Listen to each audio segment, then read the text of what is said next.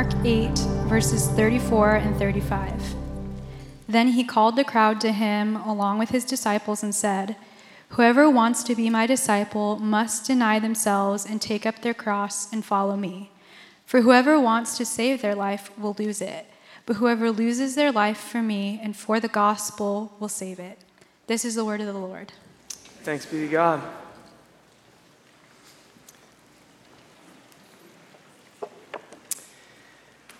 So a couple of years ago, I was moving across the country to the Pacific Northwest, and I set out to read a few novels that were set in this area to kind of, cultivate an appetite. And I started with The Night Always Comes, which is a novel by William Vlotten set right here in Portland, and it was fine. And then I moved on to The Overstory, and oh man, has anyone read The Overstory?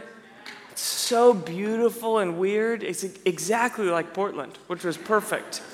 My favorite, though, by far, was David James Duncan's The Brothers K, which is an American retelling of Dostoevsky's. There's a few big fans in here. Great classic. It's set in Camas, Washington. And there's this one scene that I don't think I'll ever forget, where the father, who's a washed-up minor league baseball player, he's bitter at the hand that life's dealt him. He's working at this paper mill, and he gets off work at this job that he hates that represents the life that he resents. And on this particular day, one of his sons is riding home with him. And already in a foul mood, the father is pretty put off when the son starts defending his wife, the son's mother. Their marriage is on the rocks, and the dad's just kind of saying it like he means it, even to his son. He starts pointing out all the mother's flaws, her personality quirks, and her coping mechanisms, and her outright dysfunction that the whole family just has to live in the environment of. And he rants on until the boy from the passenger seat blurts out this interruption. "Yeah, well, at least she fights. You've stopped fighting. You've stopped fighting to see and to laugh and to love. You are a dead man walking around in a living body. You've stopped fighting for us." And in that moment, all of the bitterness and resentment and feelings of unfairness just come erupting out of this dad that he's kept bottled up, and his hand flies off the steering wheel and right into the left jaw of his son in the passenger seat. And this car that was a cacophony of noise a second ago, it just falls silent in the wake of that act. And that is when it happens for him. When this man is suddenly forced to look at not the circumstances of the life that he's been trying to get in order, but the character beneath those circumstances, the person that he has become. He's looking at this little face that's suddenly hard to look at, but this little face with a bloody mouth, it did not happen just in one dramatic moment of rage in a car. It happened in thousands of little moments over thousands of ordinary days. This moment is just the mirror that was finally held up to him. And what this author seems to be so tragically and brilliantly painting is a really honest admission that in spite of our best, most sincere intentions, we will all wake up one day to discover that we've become a certain kind of father or a certain kind of mother, a certain kind of husband, a certain kind of wife, a certain kind of son or daughter, brother or sister, a certain kind of friend, a certain kind of coworker, a certain kind of neighbor. And it will not be your best intention that chooses for you. It won't be your willpower or your discipline or your circumstances. It will be your rabbi. Rabbi? Yes, your rabbi. Everyone is a disciple. Everyone is following someone or something. Everyone is aiming their attention and their affection in a particular direction. And whoever or whatever that is forming you into its image. When Jesus walked the earth for 33 years, his primary invitation was not listen to me, consider my teaching. It wasn't even believe in me, but follow me.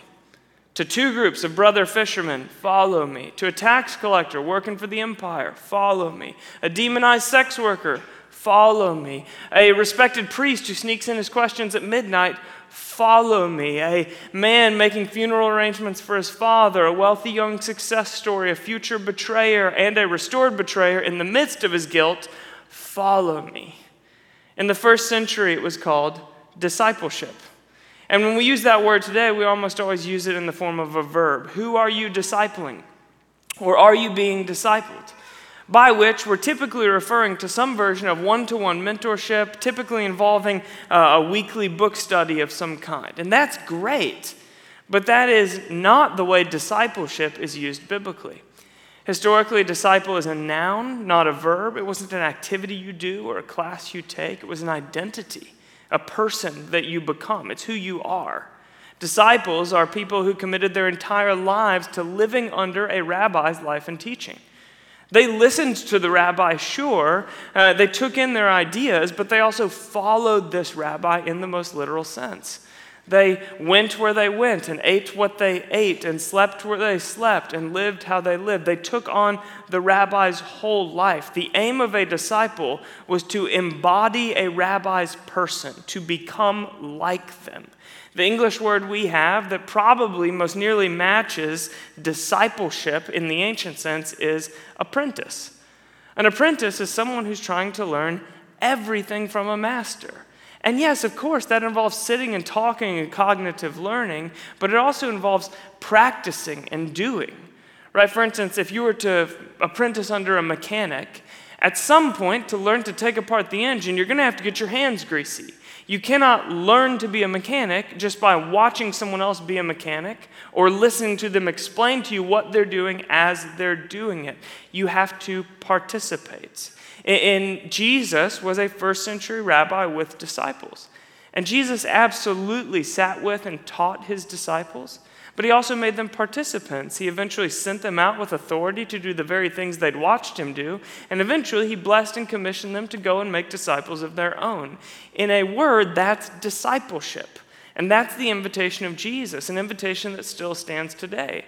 And if we were to pick that invitation up from first century Jerusalem and set it down in our modern culture and context, it might sound like practicing the way of Jesus together in Portland. And that's our mission. That's what we're about around here. It's what we've always been about. It's what we're always going to be about. It is the foundation of the house that you have walked into today. And today is simply an invitation to join or rejoin that very mission, which I'm going to break down along these three essentials: be with Jesus, become like Jesus, and do what Jesus did. So first, discipleship means being with Jesus. In John chapter 1, a couple of disciples ask Jesus a dismissible but very meaningful question. Rabbi, where are you staying? These are the first words posed to Jesus on the pages of John's gospel. And the English staying in the original Greek is meno, which can be translated stay, but it can equally be translated and is translated elsewhere in John's gospel as abide or remain. So in John chapter 1, the disciples are coming to Jesus saying, Rabbi, can we meno with you? Read, can we be with you? And then in John 15, on the last day that Jesus spoke to his disciples before the cross, he says to them, remain, meno, in me, as I also remain in you. At one end of the story, you have disciples asking to be with Jesus. At the other end of the story, you have Jesus promising to be with and even within his disciples. And in between, you have all kinds of moments like this one in Mark chapter 3. He appointed 12 that they might be with him, and he might send them out to preach and to have authority to drive out demons. So Jesus absolutely will teach his disciples everything that he knows. He'll send them out to preach. He'll fill them with the very power that fills him. But first, he called them that they might be with him.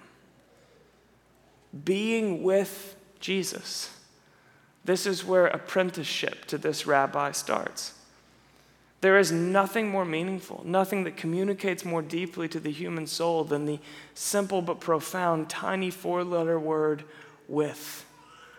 In life's highest moments and in our celebrations and our birthday parties and weddings and graduations, we think of who we want to be with us to mark the occasion. And in life's low points and heartbreaks and hospital visits and funerals, we think of who we want to be with us as we ride out the grief. Life's filled with all kinds of demands and activities. There's work and errands and career and obligations. But on your deathbed, when your numbered days are drawing to a close, you will not be thinking about your resume or your to-do list or your social calendar. You will be thinking about people, about relationship, about who you spent your life with. When I was 13 years old, in response to a challenge from an older man that I admired, I began to pray. I started filling the empty spaces in my day with conversation with a God that I wasn't entirely convinced was even listening, and something happened to me in the midst of those conversations. I discovered that I didn't just need God in some ultimate sense, but I actually liked God. I enjoyed his company. I was most alive when I was with him. And it's been 23 years now, roughly 8,395 days, but who's counting?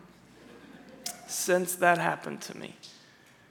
And the cumulative effect of this whole journey, the ups and downs, the peaks I've summited and valleys I've endured, the spiritual breakthroughs and the long seasons of spiritual dryness that I wondered if they would ever end, the effect of all of it has been this, that I'm 8,395 days more certain that nothing matters more than Jesus.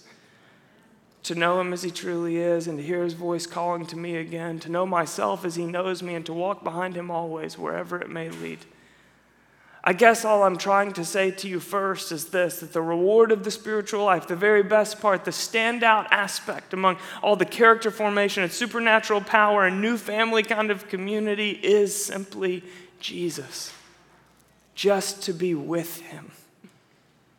And to be a disciple means that at some point this happened to you. You were found by a good shepherd when you didn't even know that you were lost. You were renamed when all you'd ever known is the fragile identity that you'd constructed on your own. You were seen in your nakedness when you'd gotten so used to wearing disguises you didn't know there was another way. Jesus is set apart from every other rabbi in this way, that his commitment to you will always outpace your commitment to him. Never will I leave you, never will I forsake you, he said. And holding on to that is the first battle of discipleship, and it's the one you never stop fighting. Nothing in your life will ever be more formative or more contested than the assurance of God's irrevocable love for you. Nothing in your life will ever be more formative or more contested than this four-letter word, with, meno.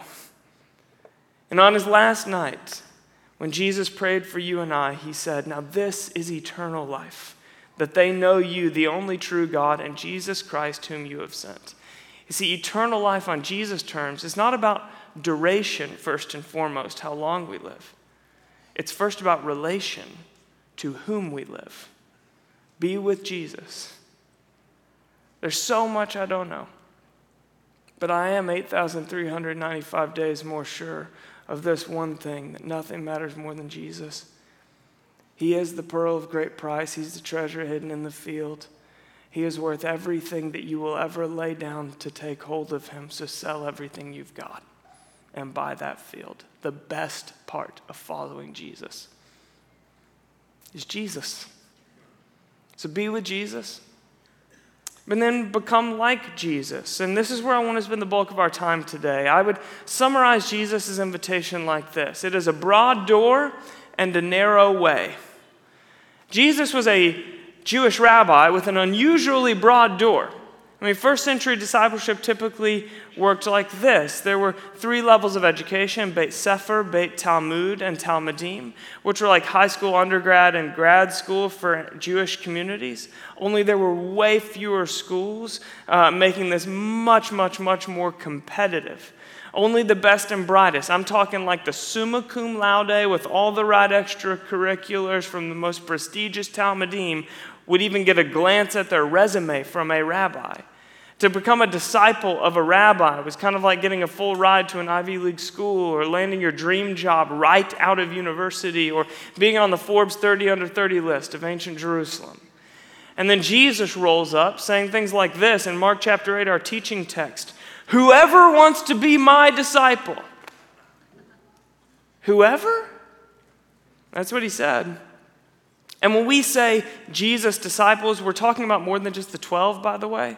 We're talking about the 3 and then the 12, and then you have the large group of the 72. And then there's, of course, this even larger body called the crowds that include male and female disciples, peasants and the privileged, political liberals and conservatives. Whoever wants to be my disciple, Jesus said. And whoever means whoever. There are no qualifications or disqualifications for entry into apprenticeship with Jesus. You, no matter who you are, no matter if you've done something that you cannot forgive yourself for, no matter if you've kept between the lines so neatly that you're not sure if you've ever really lived, no matter if you hold such a low view of yourself, you wonder if you're lovable, or if you hold such a high view of yourself, you think you're the only one who's lovable. You, no matter who you are invited. Whoever means whoever. The door is that broad. But a question remains. What's on the other side of this unusually broad door? Well, read along with me, picking up in our teaching text right where we left off, in Mark chapter 8, verse 34. Whoever wants to be my disciple must deny themselves and take up their cross and follow me. So the door is broad, but the way is narrow. Elsewhere, Jesus said it even more on the nose. For wide is the gate and broad is the road that leads to destruction, and many enter through it. But small is the gate and narrow the road that leads to life, and only a few find it. Now, Jesus' word for road here is the Greek hodos, and it can equally be translated way. You'll find this word over 100 times in the New Testament. Most of them are in the Gospels. Most of them actually directly from the mouth of Jesus. He likes this word. He uses it quite a lot. According to Jesus, there's only one way, there's more than one way on offer. And plenty of people are on the broad road, which is easy to walk, but it ultimately leads to death. It is chipping away at my true person with every step, diminishing my dignity and my joy and my freedom. The narrow way requires a lot more intention to walk, and yet it is expanding my true person with every step, increasing my dignity and my joy and my freedom. And it was that, the narrow way of Jesus, that his earliest followers were known for. They were even named by it. Hodos is the word that you'll find 4 times in the book of Acts, describing Jesus' earliest followers as followers of the way. So this is how central the narrow way of Jesus was to his early disciples. They were known for the countercultural way they lived, the way that their lifestyle looked unmistakably like their rabbis. The door is broad. It is as broad as whoever. And the way is narrow, but it leads to life. And the technical word for the life Jesus invites us into is salvation. And salvation is about our past, present, and future. Biblically, salvation is about what Jesus has done for us and about what Jesus is doing and will do for us. However, in present times, salvation has often been described purely as a past work of Jesus, ignoring the present and the future. Right? It's not about what you do for God. It's all about what God has done, past tense, for you. Yes, that is absolutely true and incomplete. You see, many of us, when we heard Jesus' invitation, it sounded more like, if you accept Jesus as your Lord and Savior, you will receive his grace and go to heaven when you die. Beautiful, true, but incomplete. The obvious oversight in this explanation of Jesus' salvation life is the entirety of your life, which I would argue is a pretty significant oversight. Jesus isn't only teaching us how to die, he's teaching us how to live. Put as simply as possible, this explanation on its own divorces the truth of Jesus from the way of Jesus. It creates the possibility of receiving Jesus' life without ever becoming Jesus' disciple, a dichotomy that I would say is very difficult to square with Scripture. It turns transformation into a transaction and minimizes the full, expansive invitation of Jesus into just a fraction of that invitation, and it reimagines heaven as a future location that I arrive at rather than a present and increasingly invading reality. Eugene Peterson, a respected American pastor and author, nearing the end of his life, reflecting back on his more than 5 decades in ministry, said this: The Jesus truth, only when it is wedded to the Jesus way, produces the Jesus life. Jesus as the truth gets far more attention than Jesus as the way.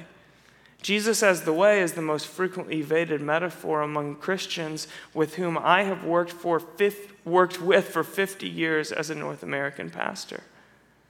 See, the way of Jesus, so central to the early church that they were named by it, has become so absent from the modern church that we've all but forgotten it. But then what happens when we hold on to the Jesus truth but forget the Jesus way? We never grow up into the truth that we're reborn into. Hebrews 5 says it this way: anyone who lives on milk, being still an infant, is not acquainted with the teaching about righteousness. But solid food is for the mature, who by constant use have trained themselves to distinguish good from evil. Therefore, let us move beyond the elementary teachings about Christ and be taken forward to maturity. Grace and grace alone is the generative force that gives birth to new life. But that new life is meant to grow and mature. Just think about the way of ordinary human development, right? A baby is fed and cuddled and cared for by unconditional parental love. And that love never goes away. It never expires.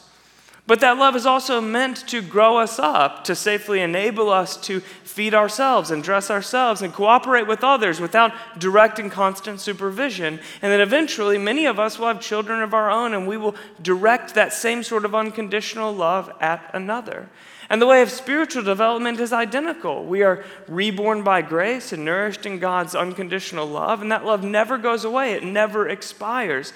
That love is meant to grow us up, though, to tame our desires and curate our appetites toward creativity rather than destruction. And ultimately, that love leads to a sacrificial, self-giving way of loving others.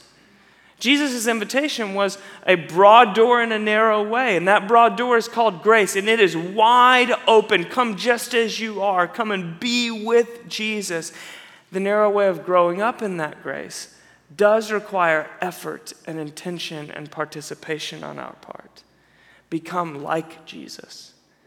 And if you're starting to squirm and get a little bit worried because this is all feeling just a touch legalistic for you, you should know I'm just the messenger here. Right? I mean, Jesus himself ended his most famous sermon with the very direct proposition, therefore, everyone who hears these words of mine and puts them into practice is like a wise man who built his house on the rock, a foundation that is sure to hold through life's triumphs and tragedies alike. But then Jesus went on. But everyone who hears these words of mine and does not put them into practice is like a foolish man who built his house on the sand, a foundation that cannot withstand the trials and storms that are guaranteed to come in life in this contested world. Jesus himself very directly says, if you take my truth without participating in my way, you won't discover my life. Peter, one of the 12 who walked with Jesus day in and day out, later wrote to the church, for this very reason, make every effort to add to your faith, and then goes on to list virtues that come from walking on the narrow way with Jesus. Make every effort. It sounds like that famous Willard line, grace is not opposed to effort, it is opposed to earning. And likewise, the Apostle John says that walking this narrow way is how we communicate our love back to Jesus through active trust. According to a Barna Research survey done just 10 years ago, 84% of young adult non-Christians said that they know a Christian personally. But only 15% of those respondents said that the lifestyle of that believer is noticeably different in a good way. This is the sobering diagnosis of a whole generation of Jesus' disciples who have been reborn by the Jesus truth, but have never walked the narrow Jesus way. And look, just to be as clear as possible, and I know this language is going to be unpopular, I just need to say, Jesus is interested in behavior modification. He actually does, admittedly, want you to walk a narrow path. The unique thing about Jesus is not that he has no interest in behavior. That's not loving. If I had no interest in my children's behavior, I would knowingly allow them to perpetuate behaviors that are destroying them. That's not love. The unique thing about Jesus is that grace fuels maturity. Behavior is modified by love rather than by fear. That's what sets Jesus apart. Jesus couldn't be less interested in legalism, but he is relentless when it comes to transformation. And the common experience of life in the everyday believer today is something short of the life and life to the full that Jesus invited us into. Instead, I think it looks something like this vicious cycle, the cycle of the normal Christian life, which goes something like this. I'm newly inspired, so then I try harder, leading to guilt when I fail, an inevitable disillusionment that perpetuates until there's that one inspiring moment again, and then the cycle starts over, right? The critical error here comes between step 1 and step 2. Try harder. Enough messing around, this week gonna be different because I'm feeling a fire in my belly again, and I mean it this time. I'm taking this seriously. I'm going to try harder. And that method never works. And there's 2 primary reasons for that. The first is that willpower is a depleting resource. Right? We know this just in our ordinary human experience. It's why you have a lot easier time saying no to a donut in the morning than you do to a scoop of ice cream after dinner in the evening, because your willpower is worn down by the hours that tick by in the day. But secondly, we mature by training and not by trying. Right? If you want to learn to play the violin, or you dream of publishing a novel, or you want to run a 6-minute mile, trying really hard isn't going to help. Right? Gritting your teeth is not going to help you harmonize those squeaky strings. But training or practice will. Trying, I really mean it this time, leads to more failure, giving way to more guilt, and it deepens our disillusionment. Practice converts that same moment of inspiration into freedom in life. And so I want to replace this vicious cycle with a true one, the cycle of spiritual maturity, which I would say looks something like this. See, practice, blessing. So see is all about the wonders of God. It's often called revelation, when something new is discovered, learned, or seen about God and his invitation to me. We convert every new revelation into practice. So every time we glimpse something new of who he is, of who I am, and of what the good life is, that should be converted into some way that I can inhabit that revelation, that I can put it into practice, a way that I can get my hands greasy in participating with his transformation in me. And that can definitely look like one of the classic spiritual disciplines, like a commitment to prayer or scripture reading or Sabbath or fasting. But it can also look unique and personal, like simplifying my possessions or prioritizing a particular friendship or a commitment to finally getting 8 hours of sleep at night or a Saturday morning hiking ritual where I let go of the week's anxieties. These practices on their own aren't powerful. If we fall into the illusion that the practice is what transforms us, we take our eyes off of God and we miss out on the blessing. People like this are often devout, but in an unattractive way. They're someone that you may respect, but also might not want to become like. Do you know anyone like that? It's the way I feel about a bodybuilder at the gym. You know, where you're kind of like, look, I respect the commitment that it took to get there, but I also kind of feel like you're missing the point. I mean, don't we have all these machines and exercises so that you can live a healthy and vibrant life out there in the world? But you have taken them and you're using them in such a way to live your entire life in here flexing in the mirror, right? So you're putting in all the work, but it's not freeing you to life because you've turned practice into your God, rather than the practice freeing you for life with God. This is why I'm so helped by Richard Foster, who defined spiritual practice as a way of placing yourself where God can bless you. See, spiritual practices are not ways to manipulate God to get him to do more of what you think he should be doing. They're not ways to get more of God's favor or make him like you more. Spiritual practices are just ways that we make more space in our inner lives for God to inhabit, to pour his blessing. Spiritual practices are like anchors that we drop in our lives to hold us in the place that God can bless us in a world of shifting circumstances and thoughts and emotions. And sometimes that blessing is going to come instantly with very little effort. Other times it will require great intention and come slowly other time. But spiritual practices always anchor us to blessing. See, once we've seen something new about God and then we've inhabited it by practice, he pours out his blessing on us and we experience more of the life of Jesus. And that blessing is sometimes personal, sometimes communal, almost always it's a little bit of both. In summary, Oswald Chambers writes this: the Sermon on the Mount is not a set of principles to be obeyed apart from identification with Jesus Christ. The Sermon on the Mount is a statement of the life we will live when the Holy Spirit is getting his way with us.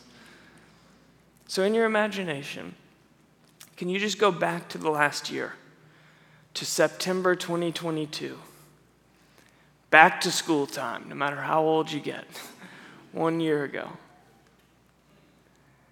and then just walk through the last 365 days. Is there anything in the last year that you discovered, knew about God and his invitation to you? Something you saw for the first time or in a new way? And if so, how did you inhabit it by practice? Was there a way you participated in his work within you, a way that you got greasy alongside Jesus as his apprentice?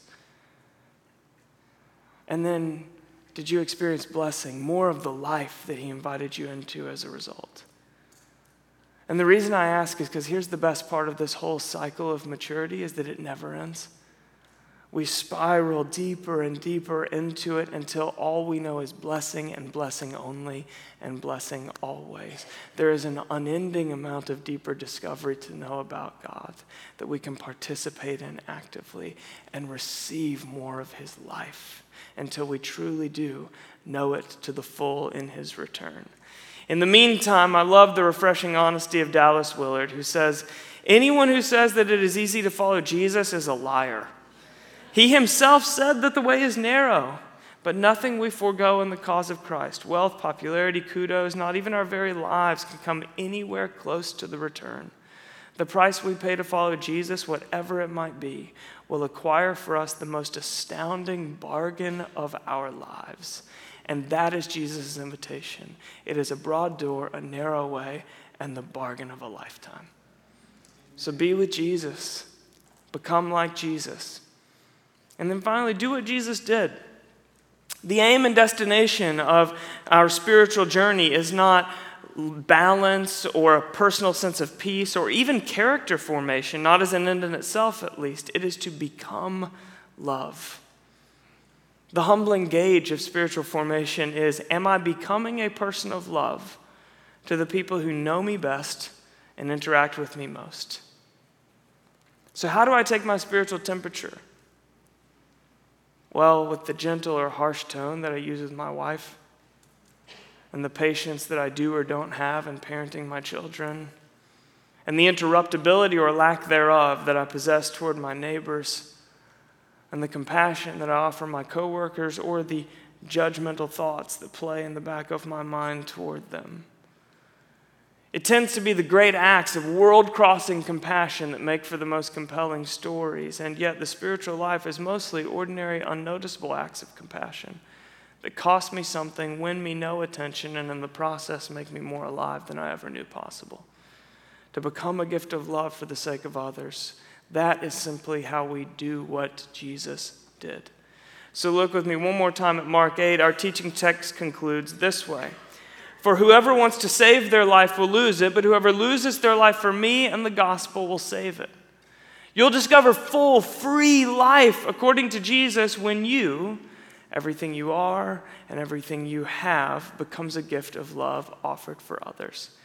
And practically speaking, I think there are three major ways, or three categories of ways that we express that love. I would define them as spoken love, supernatural love, and sacrificial love. So first, there's spoken love. It's important that we start just by acknowledging that we live in a unique tension as Jesus followers. On the one hand, evangelism is terribly out of style. right? It evokes an image of a street corner bullhorn or a homemade turn or burn sign. No one likes to be evangelized to, whether it's about a timeshare in Tahiti or an essential oils pyramid scheme or Jesus of Nazareth. And the most outspoken evangelists are often speaking love in a way that feels entirely confrontational and remarkably unloving. And then on the other side of the coin, preaching the gospel is an essential priority of Jesus. He calls himself the good shepherd that leaves the 99 to go after the one, the Son of Man who came to seek and to save the lost. And then he commissioned all of his followers, including you and I, to go out speaking the message of the gospel. And so here is the tension that our lives is wedged between. Evangelism is out of style and is an essential priority of Jesus. And so I just want to offer a couple of things that I think might relieve a bit of the tension that you could feel. The first one is that everyone is preaching a gospel. Right? The gospel of anti-racism or sexual liberation. The gospel of democratic socialism or of American nationalism. The gospel of intermittent fasting or mindfulness meditation apps or new wave psychedelics or the benefits of cold plunging. Everyone is preaching a gospel. All of those are gospels. They're all messages about where hope lies, where the fullest kind of life is found, where you can form community, and how to become a better person. Everyone is preaching a gospel. Jesus' disciples are simply the people preaching his gospel. And his gospel goes something like this. There's an infinitely loving creator who designed you for a life so full you've only ever tasted it in drops. And his great passion is to redeem you so fully that one day you will swim in an ocean of what you've only tasted in drops. And he has supplied everything you need for full life and everlasting relationship to him, and he will not stop until the whole of creation is blanketed in heaven. And I mean, as far as news goes, I would argue that good is a pretty conservative descriptor for that gospel. The second thing is this, that preaching Jesus' gospel is about being completely honest. Most of us have an allergic reaction to speaking to others about Jesus because we feel like we're selling someone something or like slipping product placement into a sincere friendship. And that's not it at all. People talk about who and what they love. Fashion, sports, music, a diet fad, a New Year's resolution, a promotion that you're interviewing for. People talk about the direction they're aiming their affection. To speak about the love of Jesus is not, first and foremost, to try to convince your coworkers of exclusive truth claims over a Friday evening happy hour. It's just to be completely honest about your relationship with God in an environment that you're likely used to compartmentalizing your love out of. It's to share honestly about the growth and challenges and breakthroughs and practices of your spiritual life freely as you might share about sports or fashion or music. It's to invite others into your life of prayer or Sabbath or community. It's to live the opposite of manipulatively, but to live completely honestly in front of all people, regardless of environment. That's it. So where are you living dishonestly? Where are you compartmentalizing your spirituality out of under the guise of being polite, but the truth is you're guarding your own comfort? And who are you loving by hiding this part of you from that place? And if the answer is you, then I would just humbly suggest that maybe speaking up out of love would move you more toward abundant life than the comfort that you're guarding. So there's spoken love, and then there's supernatural love. Because there is no denying that there's supernatural power to the way of Jesus and the way that he expresses the Father's love. I mean, he goes around healing the terminally ill and delivering the demon-possessed, and the handicapped are standing up and tap dancing after a single word from his lips. Jesus' supernatural ministry wasn't just haphazard magic. It was signs of the inbreaking kingdom of God. And in this way, Jesus' teaching and his miraculous ministry are inseparably intertwined. He teaches about the kingdom of God, and the miracles are signs or evidence of the inbreaking kingdom. And the reason that matters is because at the end of his life, Jesus talks a whole lot about leaving and sending. I'm going away, but it's for your good because I'm going to send you my Spirit. And you'll do even greater things than you've seen me doing. And then after his death and resurrection, he makes an appearance to his disciples, breathes on them, and says, now receive my Holy Spirit. And the remainder of the New Testament that spills forth from there is essentially a bunch of ordinary people doing the stuff Jesus did. Right? The early church included words of prophecy and physical healing and miraculous answers to prayer. It's ordinary people filled with the Spirit of Jesus doing the stuff of Jesus. We are a supernatural people, and part of the discipleship journey is discovering the supernatural power that plunged into you and I in the form of his Spirit when we first began to walk with Jesus. No one's ever said this better than Teresa of Avila, who said, Christ has no body now but yours. Go out and be Christ's body to the world. And that is our call as a community of disciples, is to be Christ's body, his incarnated person here in Portland. That being said, the most profound use of Christ's body was not in the working of a supernatural miracle, but in sacrifice, sacrificial love. On his last night, Jesus said to his disciples, greater love has no one than this, to lay down one's life for one's friends. My friend Mike had a particularly long week, and he had to work late several nights. He had a newborn at home. He just had an endless barrage of demands, time-consuming demands. And so by Wednesday, he was already daydreaming about an evening out at his favorite restaurant, having a meal on Friday night, and just like taking a load off. But it did not work out that way. Because Mike's in recovery, and he's working the steps, and he and his sponsor were on the 12th step, which is all about loving others through service. And he had made a commitment in this window of his life to say yes to any and every service opportunity that he was directly presented. That was particularly inconvenient on this week, because he was asked to come and to share a meal among this hospital for the severely mentally handicapped. And so rather than sit down at the restaurant that he was daydreaming of on that Friday evening, he found himself holding a cafeteria tray with mashed up peas and an unidentifiable meat substance, sitting next to a man who was so severely mentally ill that he was unable to use words at all, interacting with him purely through touch and nonverbal communication. So Mike's sitting there with this man, trying to communicate companionship to him somehow. And he's reflecting all this back to me on the following Saturday morning, and he says, you know what's strange?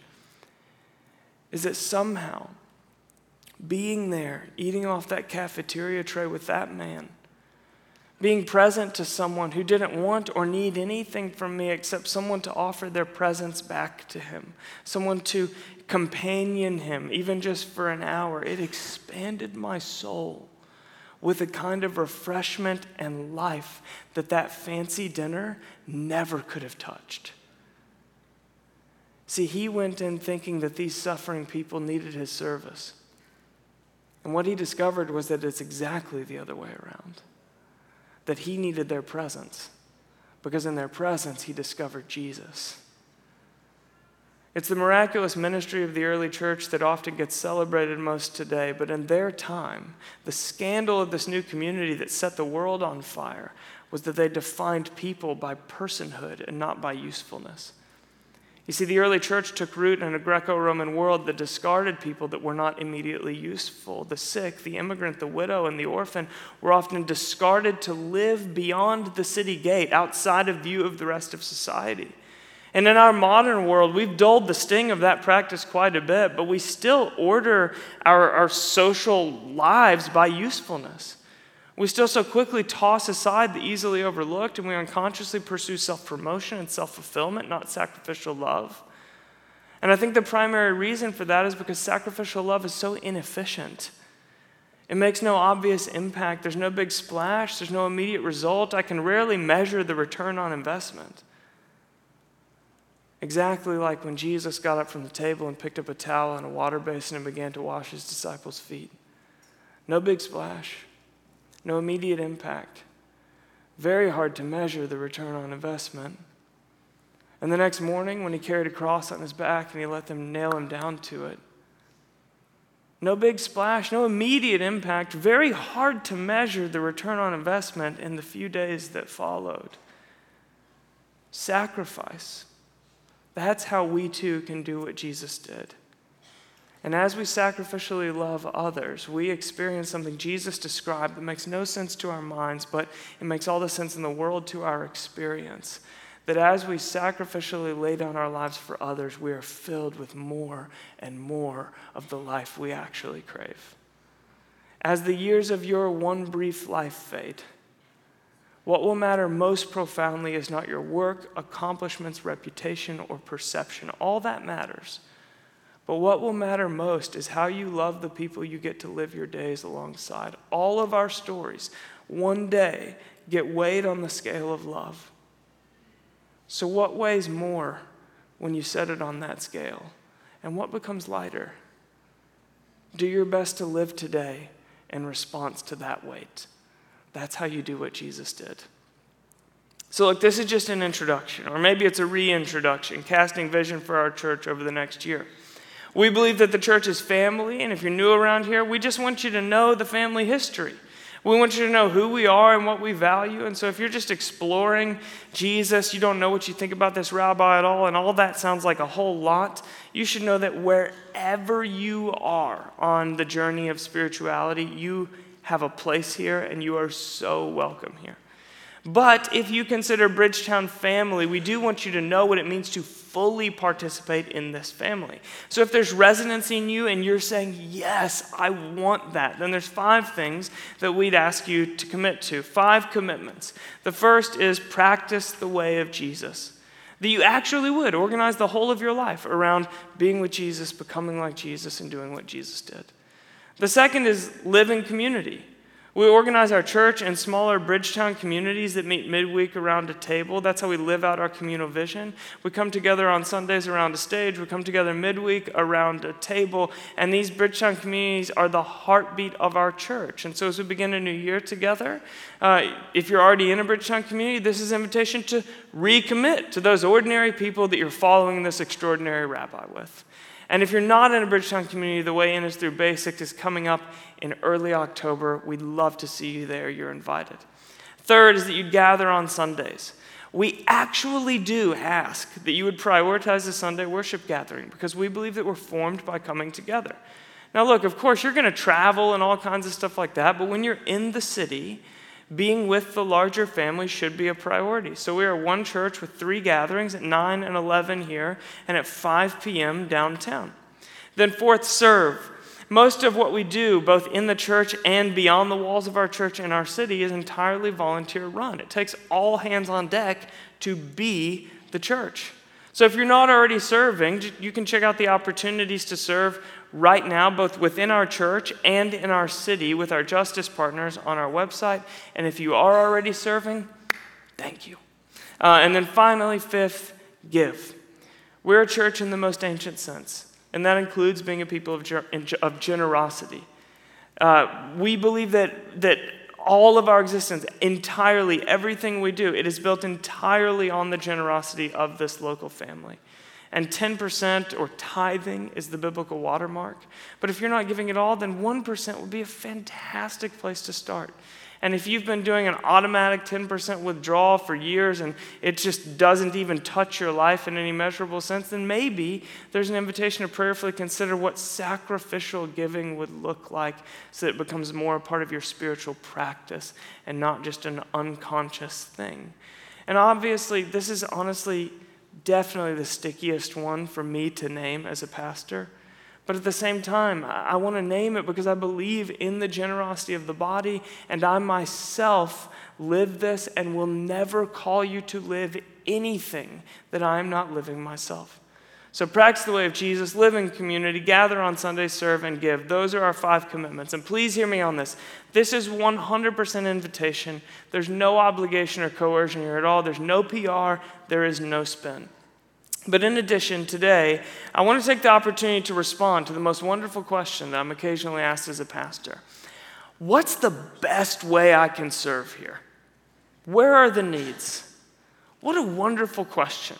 Let me respond publicly to all of you at the same time. Right now, it is to worship with us on Sunday evenings downtown. Why? Well, a few reasons. First, because no part of our city was more affected by the events the last 3 years than downtown Portland, and yet that's also the birthplace and the origin story of this church. And we've been rebuilding there, and in that process, most, not quite all, but most of our core leaders who really embody and are steeped in the culture of this family have migrated to the east side. But we are reshaping Bridgetown culture on Sunday evenings right now, and we need some of you who helped form that culture in the first place to plant yourself like a seed that will grow to foster that growth that's happening downtown. The second thing is because our downtown worship gathering is bursting with kingdom potential. We have begun a weekly feast where we're welcoming in our neediest neighbors, a monthly feast where we're welcoming in our neediest neighbors to eat alongside us and to break bread together. And we're dreaming of a day when we always worship first at the table and then at the altar. Wouldn't that be beautiful? If every week we were feeding our city tangibly and spiritually. And then finally, the future leaders of Bridgetown are downtown on Sunday nights right now. The most frequent story I hear from the seasoned leaders of our church goes something like this. Yeah, I was in college and I started going to this worship gathering downtown, and then 15 years in a marriage and 3 kids later, here we are still rooting our lives in Portland, going after the same vision. And that's beautiful, and it causes me to ask, who are those 20-year-olds right now? And then I see them every week on Sunday night downtown, and I wonder, who is putting their arm around them? Who is leading them deeper into the way of Jesus? And who is helping grow up the future leaders of our church? So, just in case you've been wanting to know where you're most needed and wanted, there's something special bubbling downtown, and we'd love you to plant yourself there and help foster that new life. But let's land this plane, shall we? One day, sooner than you think, you will wake up to discover that you have become a certain kind of parent, a certain kind of spouse, a certain kind of friend or neighbor or coworker. And that wake-up moment might look dramatic and sudden, the way it did for that father in the cab of that car with his son. Or it might look quite simple and subtle, just like a sudden moment of clarity or reflection. But either way, who you become is not going to be built on one dramatic moment or a few dramatic experiences, but thousands of ordinary moments on thousands of ordinary days. And it won't be your best intention that chooses for you, and it won't be your willpower or your discipline or your circumstances or a stroke of good or bad luck. It will be your rabbi. Do you know who your rabbi is? Because everyone is following someone or something, aiming their attention and their affection at a rabbi. And whoever or whatever that is, shaping you into its image right now. We are a community of apprentices, intentionally and unapologetically lining ourselves up behind Jesus of Nazareth as our rabbi to follow him. And you are invited.